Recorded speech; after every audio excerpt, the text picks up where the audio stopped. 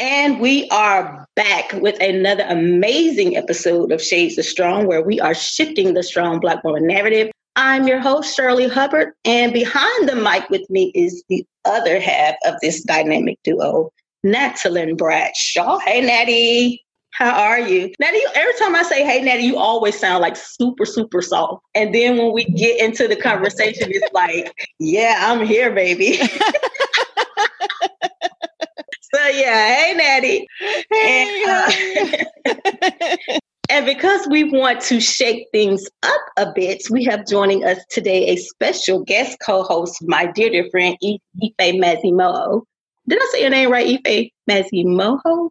Almost. It's a Mazimoyo. Mazimoyo. There we go. So anyway, hi Ife, how are you? Hey girl, I am so good. So good. We are so happy to have you joining us in this space today because we know that, like I was just telling you and Natty, that Natalie and I are on the older end of the spectrum.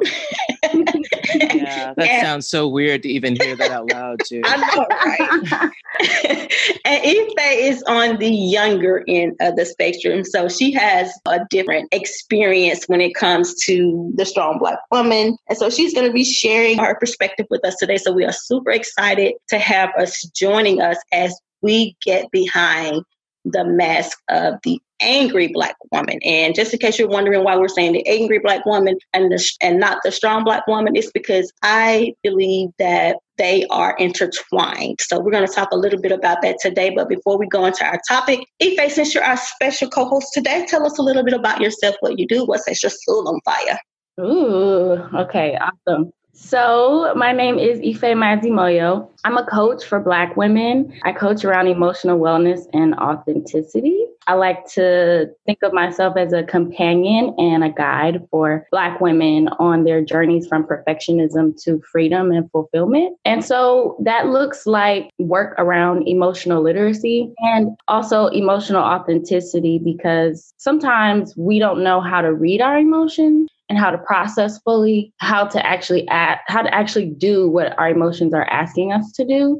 And then there's the stuff that gets in the way, even when we do know how. The socialization and the things that we caught in our households growing up and from society and all the things that have us cover our emotions and not fully feel them, fully express them. I work with women around that to embrace feeling their emotions fully, expressing them authentically, and creating authentic lives. And I love that because that ties in a lot to what we talk about here on the podcast and trying to express our authentic emotions. Like you say, a lot of us don't have the emotional intelligence to do that. So I think the work that you are doing is great. Thank you. So thank you so much for being here. So ladies, let's dive into our topic. Mm-hmm. So when you hear the words angry Black woman, like what's the first thing that comes to mind? Ooh, that's a loaded yes. Man, a loaded question. And I say that because I myself have been referred to as angry enough times that, I mean, it's enough to make one angry, you know? It's just like, wow. And especially from people who really don't know me. Mm-hmm. I faced a lot of presumptuous people in my life, like people that really think they know the real and they just know everything there is to know about me, like within personal interactions. And especially when we haven't had that many, it just seems to be a very flippant way of attempting to control someone by saying, oh, well, you're just angry and you just need to work on your anger issues. You've got a lot of anger problems. I'm like, you've known me for all of like 20 minutes. How? And Shirley, you can attest to this because, you know, we've talked many times over the past 3 years. Do I sound like an especially angry person to you? No. The way I talk, I'm talking to you. That's not at all. You don't sound angry at all. And I like that you mentioned that because a lot of times, you know, people just naturally assume that just sometimes just from looking at us that we're angry. I know, like I don't just always walk around with like a friendly looking face. So oftentimes people will label me as angry because I'm not always walking around. Like I have this face that's like stern most of the time, unless I'm engaged in, you know, some kind of happy conversation. So I'm glad you brought that up, you know, that sometimes people can just look at you and assume that you're angry when you're really not. So oftentimes we get labeled that. It's a lot of assumptions made out here. Oh, yeah, absolutely. Absolutely. And like I say, that's what we're going to talk about today, aside from just what appears to be on the outside, but what's going on in the inside. And I wanted to, and I named this the mask behind the angry Black woman, because I feel like there's a root cause to the anger. And a lot of times people don't get that. We get labeled angry because I know for me personally, sometimes it's because maybe I have some unprocessed feeling or emotion, and that often can mask itself in anger. Yeah. When I think of the angry Black woman, quote unquote, I think of two things. One, much like you said, Natalie, it is extremely dismissive, right? And I think that, so I think of that like, oh, someone is trying to dismiss a Black woman's feelings or expression by labeling her an angry Black woman. And as you said, Natalie, like ironically, it comes from folks who don't know you, right? Who would not know you well enough to label you anything. Right. Exactly. So then we know it's dismissive, right? Because they don't even know you. So, that's the first thing that I think of. And the other thing is something that just totally slipped my mind. Which happens all the time. I have to tell y'all that happens all the time. But let's see, the angry Black woman. Oh, I think of a myth. It makes me think of the fact that that's a myth, right? So here's my thing about the angry Black woman, or even the strong Black woman, or the anything Black woman. We are not defined by one thing only ever, right? Especially one emotion. Because the thing about emotions is they come and they go, right? So to label anyone based on something that is temporary, even if it's frequent, right? Even if we are frequently feeling angry, as we have the right to do, no one should be labeled one thing, right? Or and beyond one thing based on one emotion. So for me, I would have the same problem if we were talking about a sad Black woman. Yep. And it would also be equally as much of a myth if we were talking about a happy Black woman. I mean, we don't talk about that so much because I get that we love happy feelings. Happy feelings just are not an enemy to anyone. So we love to be in a joyful state, which is good and natural. And it also keeps us from allowing ourselves to authentically feel all of the feelings that we feel at any given time, right? I think of it just as a huge myth, and it does remind me of this internal versus external conversation of essentially that the angry Black woman label or idea, I do believe comes from outside of our community, right? Yes. Just as those people don't know you, Natalie, are calling you an angry Black woman as opposed to your friends or family. Right. It's coming from white, Eurocentric, dominated culture society. And it's coming as dismissive. That's the first thing. And then, that's the external conversation, right? Is the labeling coming from outside. And then I think the internal conversation is one of, have we taken that on ourselves? Do we believe it or do we not? And what do we believe about that? And then this conversation that you talked about, Shirley, of what's behind the mask, right? Like if we are playing this role that's been assigned to us, or labeled to describe us as such, then what's actually behind that for us, and how is that unhealthy for us? And then what do we want to do about it as an image? Now, I think that's an excellent question, because I know for me, I'm more cognizant of how I express my emotions to make sure that I don't want to say I'm expressing the right emotion at the right time, but that's kind of what I'm trying to do. I want to make sure that if it's fear, that it doesn't come off as anger. If it's hurt, it doesn't come off as anger. If it's frustration, it doesn't come off as anger, because I find that I'm guilty of that, because sometimes I'm not able to verbally express how I'm feeling. And instead of really dealing with what's going on with me at that moment, it often comes off, oh, she's mad about this. And I actually believe that in my mind, like I'm mad, but in essence, I'm not really mad. I'm either hurt, I'm either frustrated, but it's not anger. It just manifests itself in anger. So I'm very careful about that now. Like, I pay really close attention to how I'm expressing my emotions and to be sure that I'm expressing the right emotion for that particular circumstance, if that makes sense. Yeah, absolutely. Absolutely. And, what it brings to mind is this concept that I call substitution, which is essentially when we substitute one feeling for another. Mm-hmm. And that always happens when we are afraid or don't feel full permission to show what we're actually feeling. And that comes from what we were taught or what we caught, as in what was modeled for us about what was safe and okay to show and not to show. Mm-hmm. And this is really the internal conversation that I think is so important for us to have as Black women and as Black people, because there are certain things that it hasn't been safe for us to show as Black women for generations. Yes. And so that's a conversation that we need to have and look at, and each one of us, right, looking at what was it safe for me to show in my household growing up? What was it safe for my mother to show or not to show? And also, what was it safe for my father to show or not to show, right? The men in my family, and going up the generations so that we can try to see and understand how this injected or internalized oppression has come down to us. And for each of the feelings that it was not okay for us to show, we were taught to show something else instead. So for many of us, we're substituting and we're showing a lot of anger. Mm-hmm. And the thing that, and I absolutely love this topic. It's different for all of us. It's different based on where you grew up, right? Like regionally, like in the South, it was not cool to be angry, right? For Black women, for a lot of us, it might look a little different in the North. It's going to look different generationally. Mm-hmm. Right? So, for many of my folks who do come from the South, for women, it wasn't okay to show anger. And so we were going to look nice and substitute peaceful, right? Mm-hmm. So peaceful and joyful and like everything was okay. We were going to, if people were arguing or there was some kind of conflict in the home, we were going to be the peacemaker.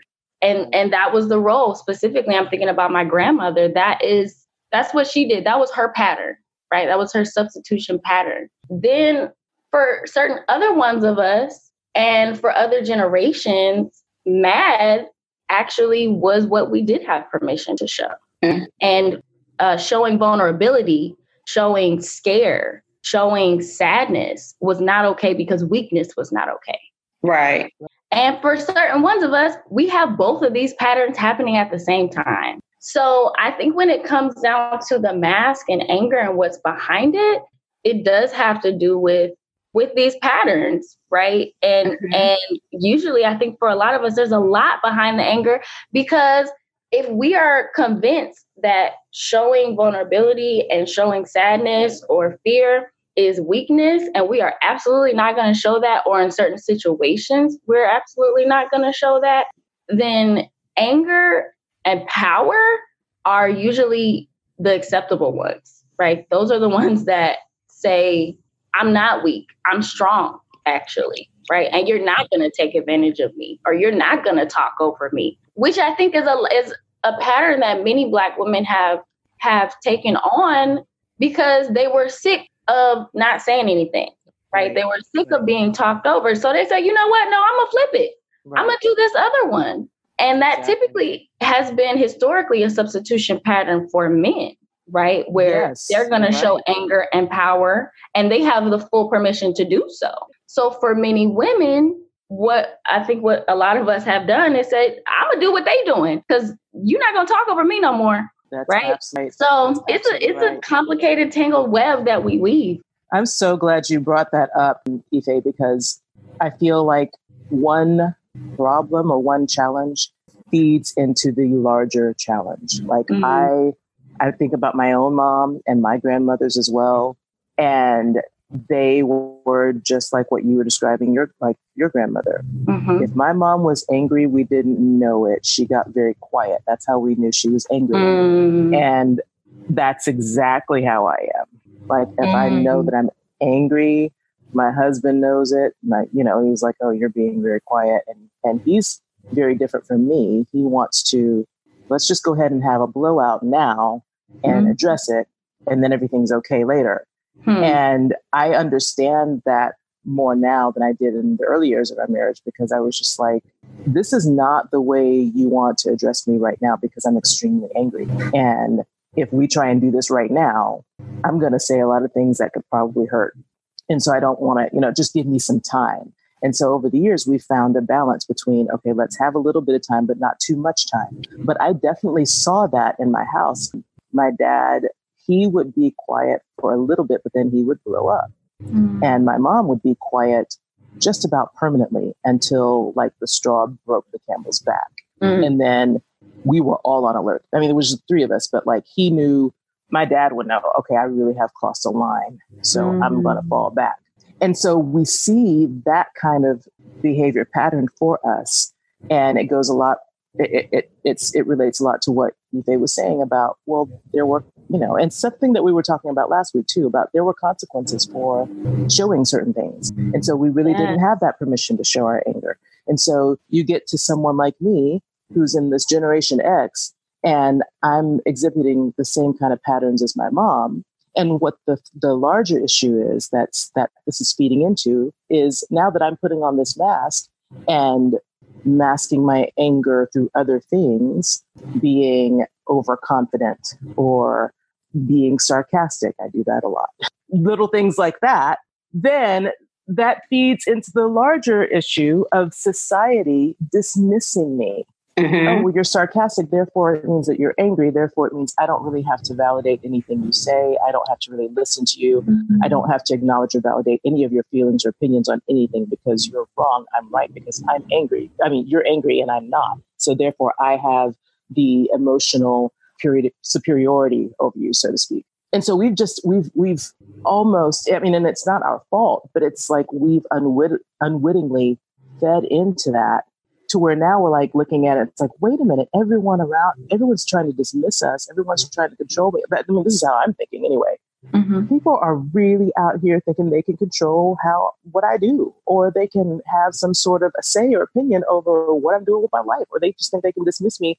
And now it's like, wait, I've been acting a certain way all this time. Maybe that's part of it. You know what? I'm not going to do that anymore. This is not even healthy for me anyways. Me, like you said, Ife, let me just go ahead and flip this now. Like I've been living this way long enough and not doing it anymore. And so that goes back to, wait, I didn't have this permission before. I'm just going to start giving it to myself. I'm not going to sit around and wait for permission anymore from someone else, because who are they to me anyway? Why am I waiting for them to give me permission? I'm going to give myself permission. So now it looks a little bit different in my home. I don't stay quiet as long. I can speak up a lot quicker because I know that I have a right to.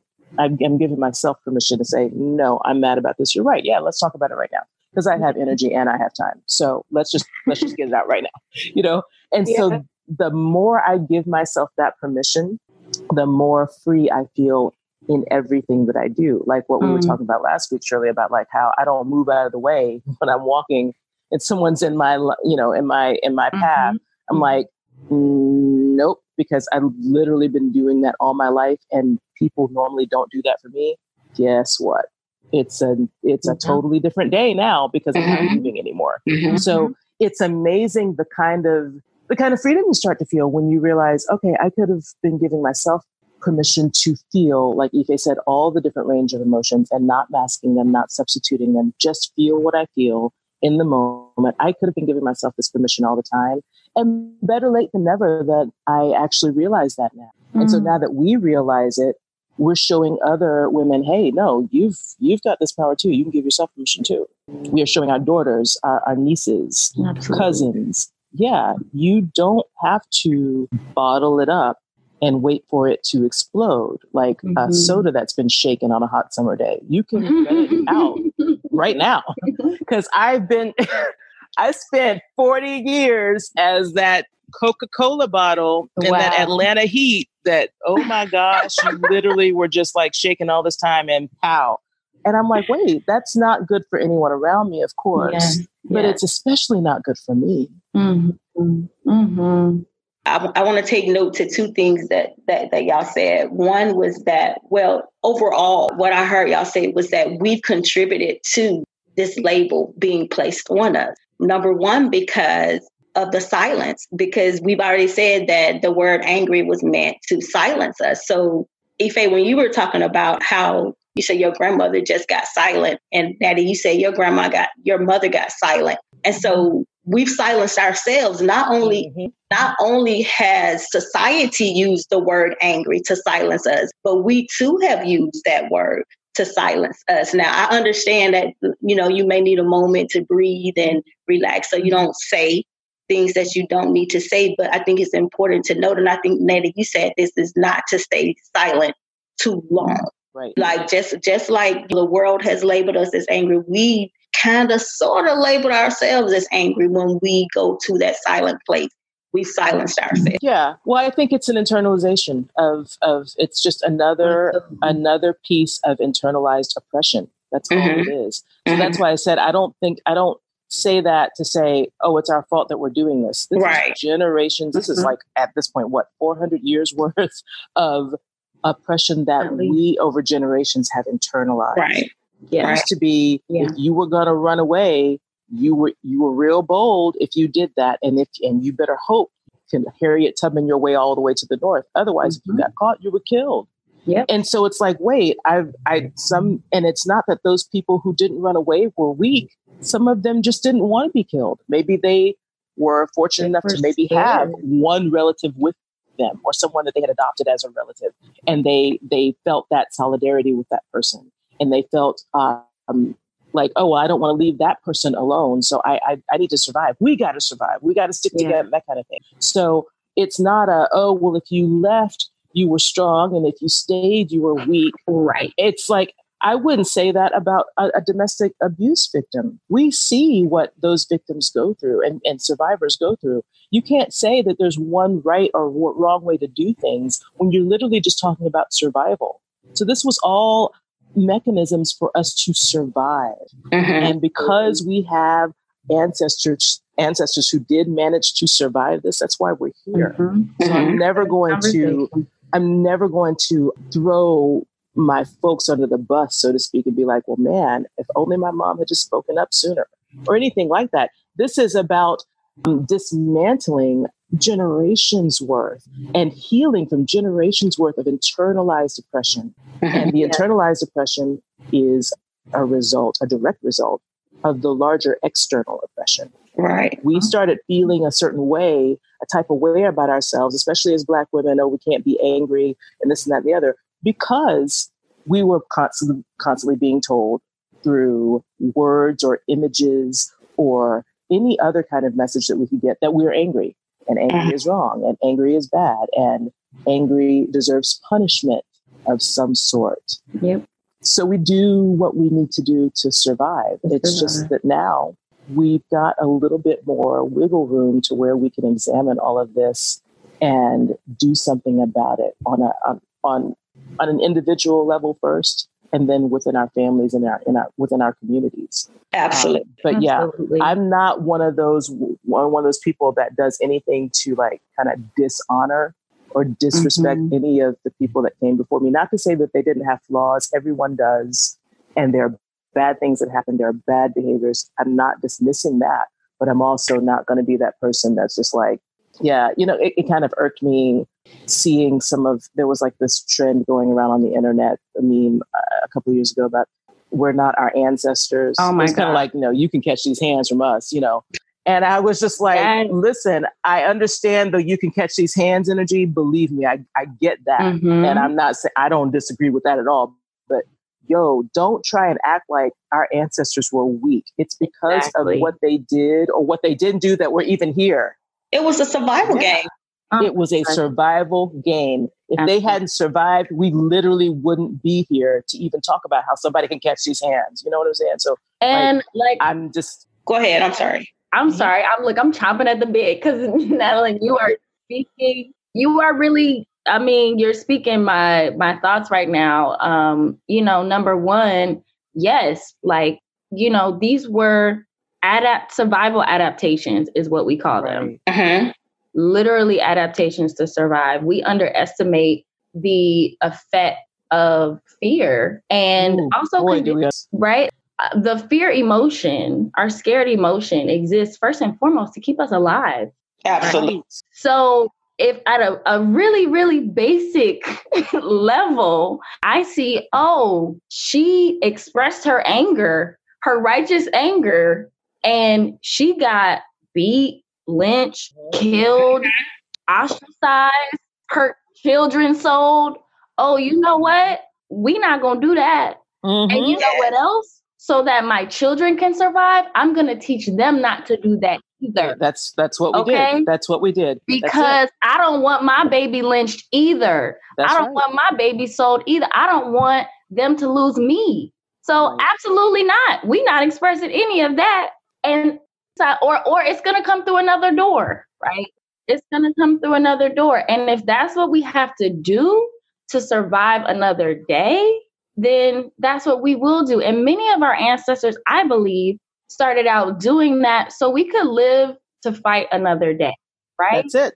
Absolutely. And along the lines, because because times were so hard, the brutality was so much, and we needed to survive, many of us lost the message of the goal is to fight and to resist this at some point, right? Mm-hmm. So that happened. And just like you said, Natalie, I give so much honor and praise and respect to those ancestors who survived any way that they needed to, right? Absolutely. Anyway. And that they still delivered to us a sense of dignity, of even if it was just a little flame to say, I'm a person, I matter, my voice matters. And eventually I'm gonna, like, somebody in my line is gonna be her full self, is going to express her anger and is going to set boundaries. Mm-hmm. Like, that's what our mad feeling tells us to do, is to set boundaries, to say no. And then I also just wanted to talk about that. I am not my grandparents. I am not my ancestors. BS. Oh my goodness. When I see them, I felt some type of way for real. I felt so much of a type of way. I mean, not only am I a coach and all of that, but I am a self-taught genealogist, essentially, right? So I have a huge connection to the stories of my lineage and my specific ancestors. And I know many of their stories, like actual stories of folks being killed in front of them, like their partner killed in front, all these things. It was sad for me. I felt very sad that we're at this place of disconnection between generations, and also a lack of factual historical understanding, that we would say some stuff like, I'm not my ancestors, you can catch these hands. Because yes, I think one, is really important for us to understand what the heck was going on, so that people were not throwing hands, or they were going to, duck down to make sure that they lived. And then two, we also need to know about the ancestors who threw them hands. Right. Because some of them did. Because a lot of them did exactly that. The historical erasure of Black people. Y'all not the first. This is not the first iteration of this. Y'all not the first ones to be throwing hands at anybody. Y'all are really not the first ones to have the bright idea to throw some hands. Y'all really aren't. You don't talk about the history of folks in Mississippi and Alabama who were defending themselves and their entire communities with hands and with guns and with all kinds of other stuff. And we can feel however we want to feel about it. But the misplaced notion that we just all have been just docile for 400 years, just taking whatever the white man's saying, is a disrespect to the diversity of the history, the stories in the history of our ancestors. Yes, and that also, Ife, that also feeds into a larger outside issue, because when I was young, all the Black history that I learned in school, which was very little, of course, we learned about Martin Luther King, Harriet Tubman, And I guess with some places, if you're lucky, George Washington Carver. That was it. Other than that, it was about slaves. And you know what they said about slaves? Oh, well, they worked very hard and, they were given their meals and they had roof over their heads. So there are even some different kinds of books that are aimed toward children to try and make it seem like they were happy with their existence. Right. And it all portrays them as these docile little mules that just did that was their job. Yep. And it's like, whoa, if that's what the dominant culture wants to believe about us, because of course they're always trying to erase the real and trying to rewrite history to benefit them and to benefit their perspective. Yeah.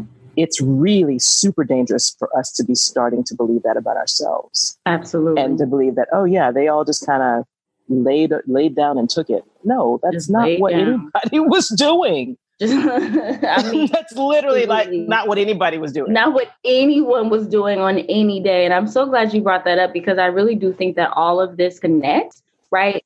As far as anger being demonized and dismissed, and resistance being erased and suppressed. Us resisting as a people in this country would be us using our anger. It would be showing our anger, rather. We don't even have to use it. It exists, right? Yes. It would be allowing ourselves to feel mad because we have been violated. We feel naturally mad or angry when we are being or have been violated. So the resistance would be us showing that.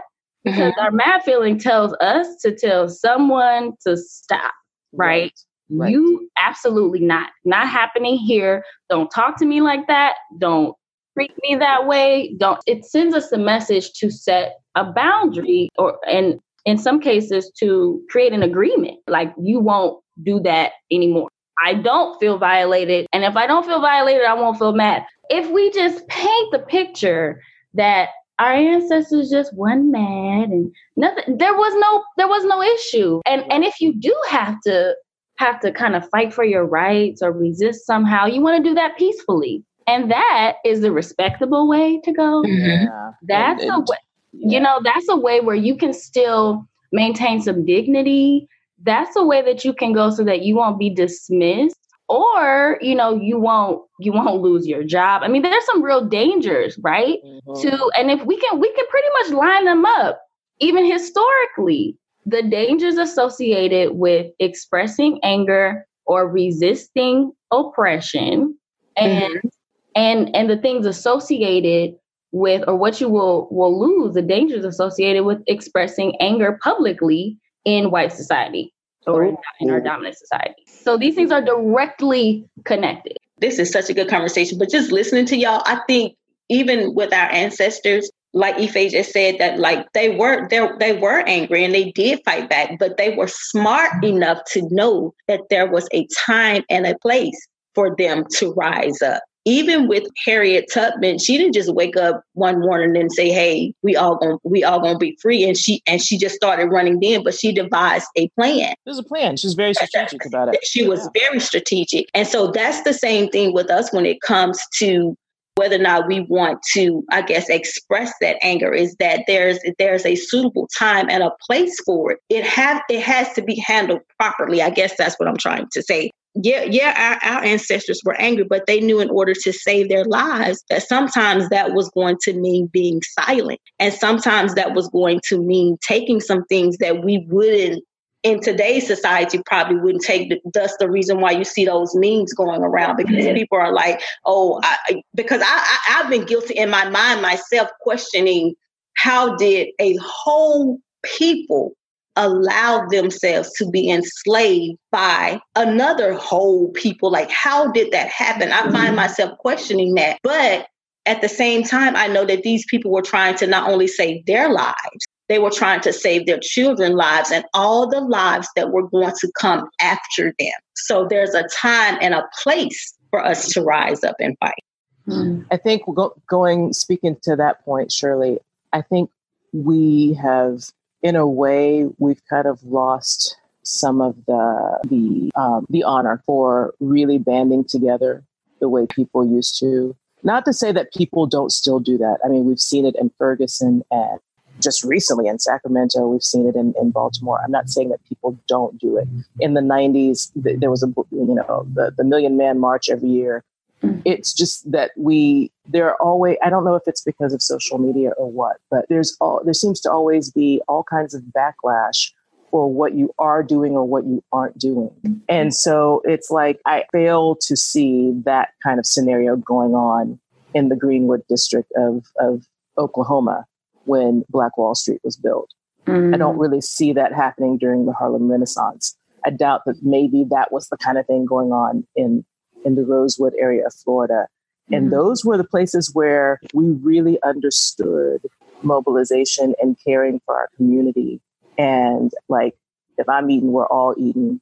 And if something goes down, if you get angry, we all going to get angry together, that kind of thing, because these were whole communities that were built up. And do you know how dangerous that was? It was so dangerous that entire white mobs went and massacred and burned them down. So I'm like, what can we do? I mean, that to me is an example of what you were saying about, okay, there's a time and a place, or there's a strategic way to express our anger. Let's express it like this. Let's start divesting and let's start reinvesting in each other. And let's build these communities that thrive and flourish and have banks and grocery stores and schools and hospitals where we know we're going to be taken care of. That is a stellar example to me of let's make a plan of how we're going to express what we're really feeling and what we're going to do about it. And I would just love to see that, more of that kind of energy happening today. I feel like it's happening in pockets here and there, but like I said, it seems like there's always someone naysaying or throwing shade at it. And if it's Black women doing something, it's like, man, it's like pulling teeth and watching paint dry to try and get somebody to support you. You know? It's really bad. So, I don't want to interrupt what you're saying, Natty, but you just had like the coolest analogies. I'm like, in last week's episode, painful you talked about is what I'm saying. Painful and slow. Right. It's just like you have the coolest, like, you don't know me from Adam's toilet water. I'm like, I'm sorry. Go ahead, girl. No, that was it. I was just thinking about, when you said like there's a time and a place to really like wild out. Yeah. And how are we going to wild out? I'm not saying that, because Martin Luther King Jr. said a riot is the language of the unheard. You're never going to hear me say stuff about, oh, I can't believe these people are rioting. That's not me, honestly. Right. Like, because I get where that anger is from. And I do also think it's partly because you get beaten down so much with different things and eventually you explode. Maybe people were silent far too long far too often because there are things that are absolutely horrendous happening far too often. They were like, okay, this is just going to explode and spill over onto who knows what. Okay.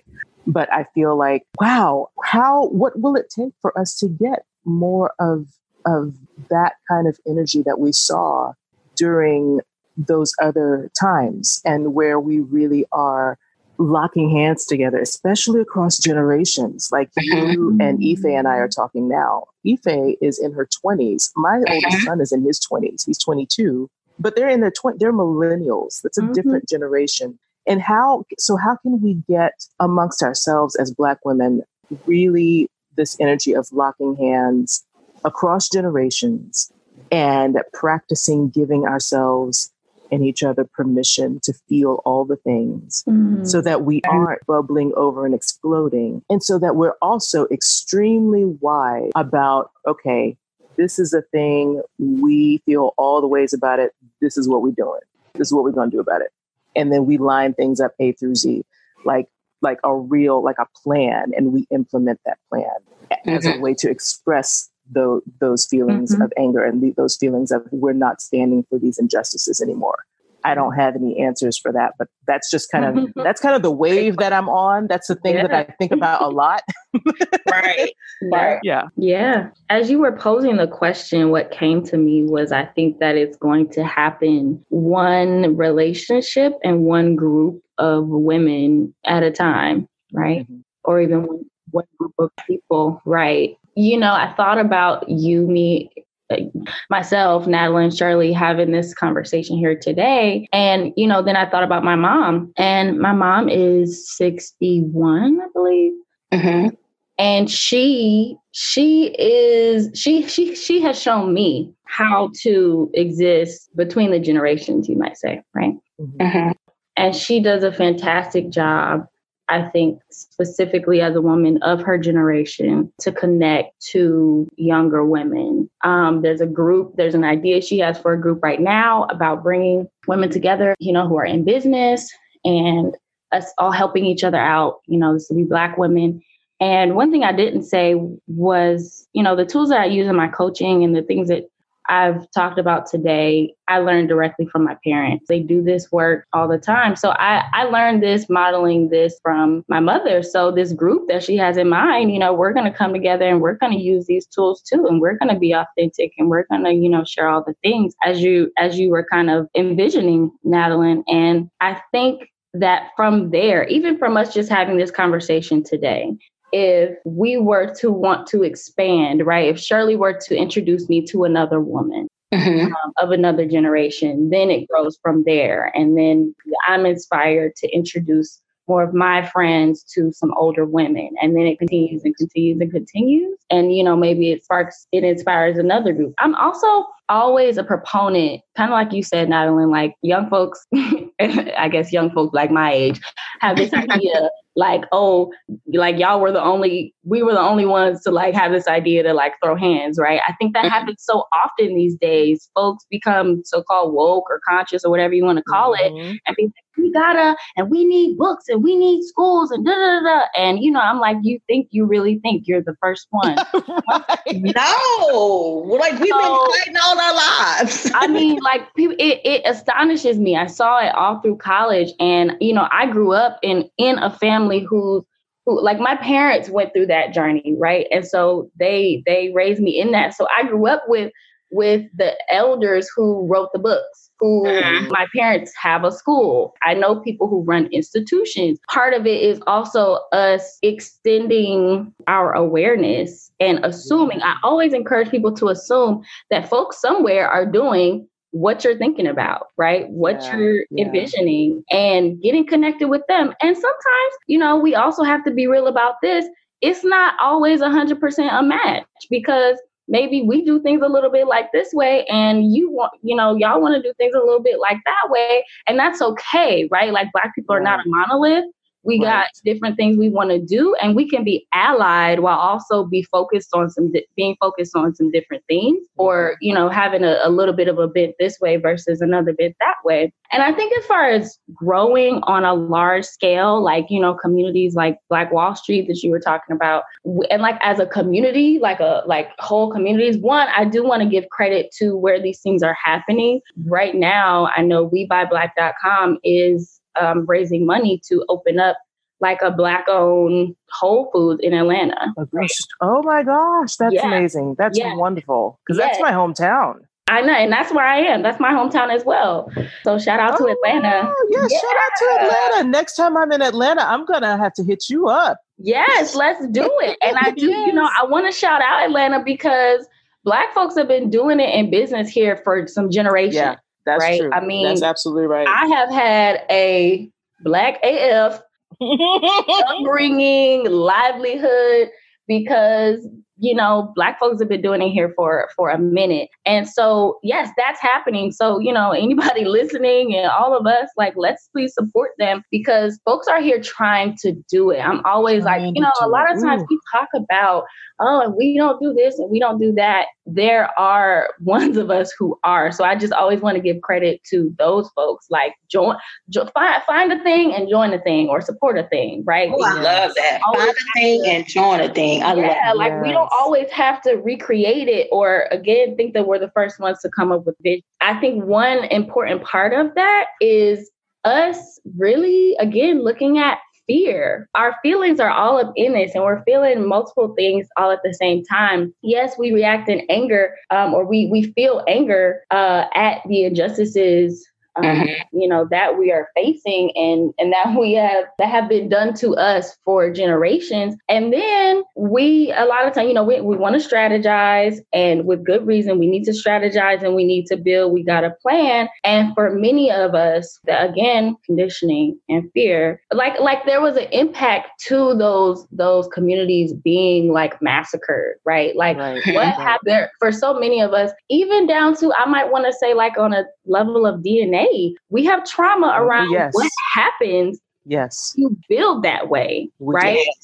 People come after you, and not just massacring you or dropping bombs on you, which, would be politically incorrect in this day and age, but like suing you to death, right? Finding these little loopholes, coming after you, right? Discrediting you, public lynching, but not lynching, but basically doxing you online and exactly. So these things are real, and it's gonna take practice, essentially, I think is what it comes down to, right? Like we get better and stronger at fighting as we continue to fight.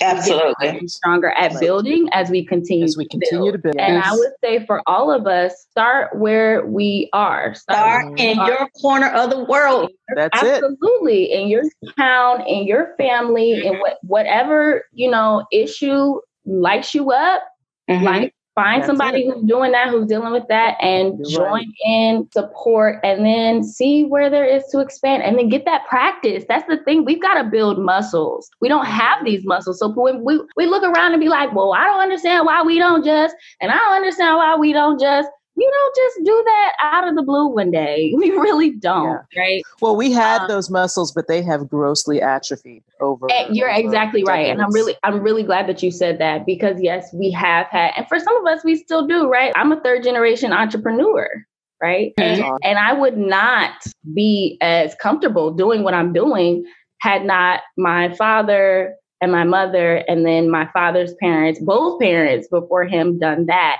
So yes, we have this history that we can call upon. That's so important. I'm glad you brought that up, because we don't necessarily have the muscles. We do have the inspiration. And if we start small, learn the lessons, and keep going, we will, we'll keep doing what we've been doing. You're absolutely right. And that's so encouraging to hear you say that. Yes, I am definitely looking up the grocery store in Atlanta. And I believe it's called Soul Food. Oh, that's so good. Soul Food Market. That's it. Of course it is. Soul Food instead of Whole Food. Of course exactly. it is. Yep. That's so good. Soul Food Market. You're absolutely right. Like, I think you and Shirley and I, we each individually are working on our own things to build. I know my child is, and I love that we're coming together through this podcast and through other things to link up and continue to build and support each other. I feel like also the more support we feel, the more supported we feel, just in general, not just in, I'm building something, support me, but just in life, the more we feel the strength to give ourselves the permission to feel those other emotions. A lot of times, at least, this is at least what has been true for me. Most of my life, I didn't really feel supported. I felt loved. I know my mama loved me. My mama loved me. And I know my daddy loved me. But there were lots of things. There were lots of things going on in my life that I never would have told my mom or dad. And so that's what I mean by not feeling that I'm supported, because there were things that I felt like I couldn't talk to them about. And I've tried and I've worked very hard to be a different kind of parent in that regard with my children. And it has definitely worked with my oldest son. And I'm praying that I'm able to replicate that with my three younger children. But when you don't feel like you have the support that you need, not only is it extremely lonely, I was extremely lonely. I was also an only child, so that just made things worse. But that really becomes a breeding ground for a lot of these feelings that you don't deal with, that you don't allow yourself. And it breeds resentment. It breeds all kinds of other things that are extremely unhealthy, leads to, literal consequences physically. Like I have to take blood pressure medication. And so I love the fact that we are talking together, because to me, or at least for me, that is, it's a support. It's support. It's fine having someone to talk to about certain things. Yeah. Yeah. So important. And glad you brought that up. It makes me think of a quote that I know of from a Black psychologist by the name of Amos Wilson, who says, isolation is the handmaiden to oppression or of oppression. Oh. Yeah. I mean, if we're isolated, when we are isolated, it's so easy, as you said, isolated, and when I think of not feeling supported, that's what isolation feels like to me. I remember being in a very similar place. I have family who loves me. I grew up around a large community who poured into me and affirmed me. And when stuff was hitting the fan, like really, really, I did not feel comfortable talking to nobody but my mom. And sometimes not her. There was just that feeling of, yeah, they love me, and kind of like, that doesn't really matter right now. I can't I can't talk to them. I don't feel comfortable. And, that was when I felt most isolated. And so both on an emotional level and like emotional wellness and our collective wellness as far as improving our condition and our health as a community and as a people, I think it's true in both cases. If we are only like one, we won't flourish, both on a personal level. And I think that personal level is really important first, right? Like, I gotta feel supported if I'm gonna branch out and start anything or do anything, certainly. Right? Like, I have to feel like that's even possible. So I love this conversation because I think it touches on our personal emotional health and wellness and how that really does affect and feed into our wellness as a whole. It does start with us individually. And do we have the space held for us, the support folks in our circle or folks who we feel like can support us to build us up enough where then when we do, we can do something or start something with that group. I know when I feel supported by a group or even one person, I feel possibility. Like, let's do this. Let's do, even just, I feel that in this conversation right now, so I think that really is where it starts. Oh, we talked about so much stuff today. We literally so good. It was good. It was so good. We literally went from the strong Black woman to the angry Black woman to how our ancestors had been treated, and Ife and them want to put hands on people. And now we're here where how we can support and grow and build together. Like, now we're on like, fam, let's link up. Fam, let's create. Fam, let's build. What we gonna do? Let's do it. Like, this was like all the things, like, for real. I love it. It was so good. Like, I'm so excited. Y'all know what? When I listen to episode 1, and I digress for just a moment, I am always saying super excited, super excited. That's okay. Girl, you excited. You excited. Let's be excited. Right. Anyway, I'm so happy that Ife came on today because, I mean, like, the perspective that you brought in, Ife, was beyond amazing because like we said earlier, like, we're in this different age group and our experiences are not the same. And then you are a third generation entrepreneur. Go girl. Yes, I forgot about that because I forgot that your mom and dad started that school. So yeah. But anyway, y'all, this has been so good. Like I said, we talk about a lot of things in this episode, but at the end of the day, I think the message that Ife, Natalie, and I want to get over is, in the words of Ife, Black women ain't out here angry for nothing. Right? Yes. Ife, I remember when you made that post, and I never forgot about it. I don't know if you were on a bus or if you were on a train, but you were going somewhere. You were on a bus, and so she'll have to tell you the story another time. But that was the thing. I have to come back for that one. Yeah. That was the thing that stood, because you ended it and you said Black women ain't out here angry for nothing. I was like, yes, they are not out here. We are not out here for nothing. Like, we have reasons to be angry. We should have spaces to express our anger. And that starts with us giving ourselves permission, because we can't control nobody else and how they feel or think or want us to feel about expressing our emotions. And then, yes, it also is on us to make sure that we are feeling the range and the stuff that we stuff under anger. Mm-hmm. It's up to us to start with us first. Absolutely. I totally agree. Well, Ife, not Ife, but Natalie. Ife and I think we just gave our closing remarks.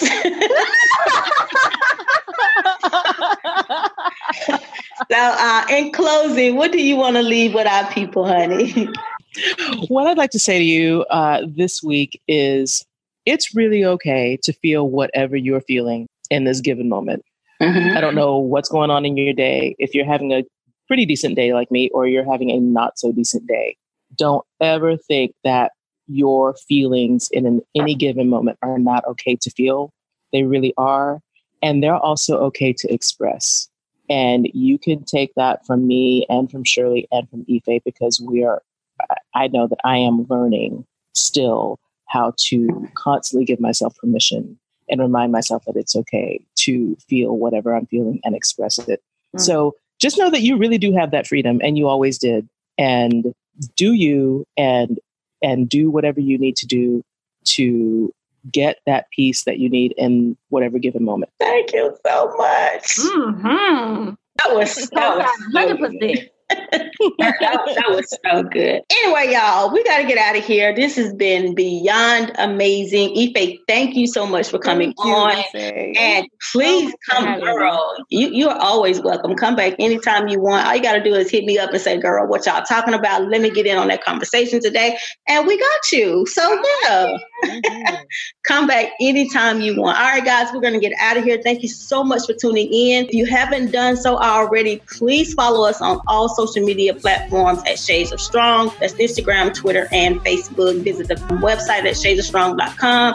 If you don't want to leave a comment on Facebook or tweet us, you can even leave us a voice message. So yeah, we're out of here. Peace.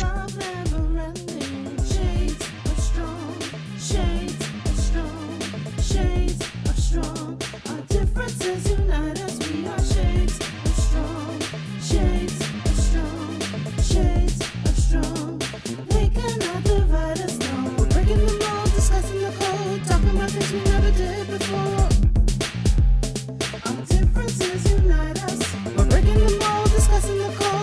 about things we never did before.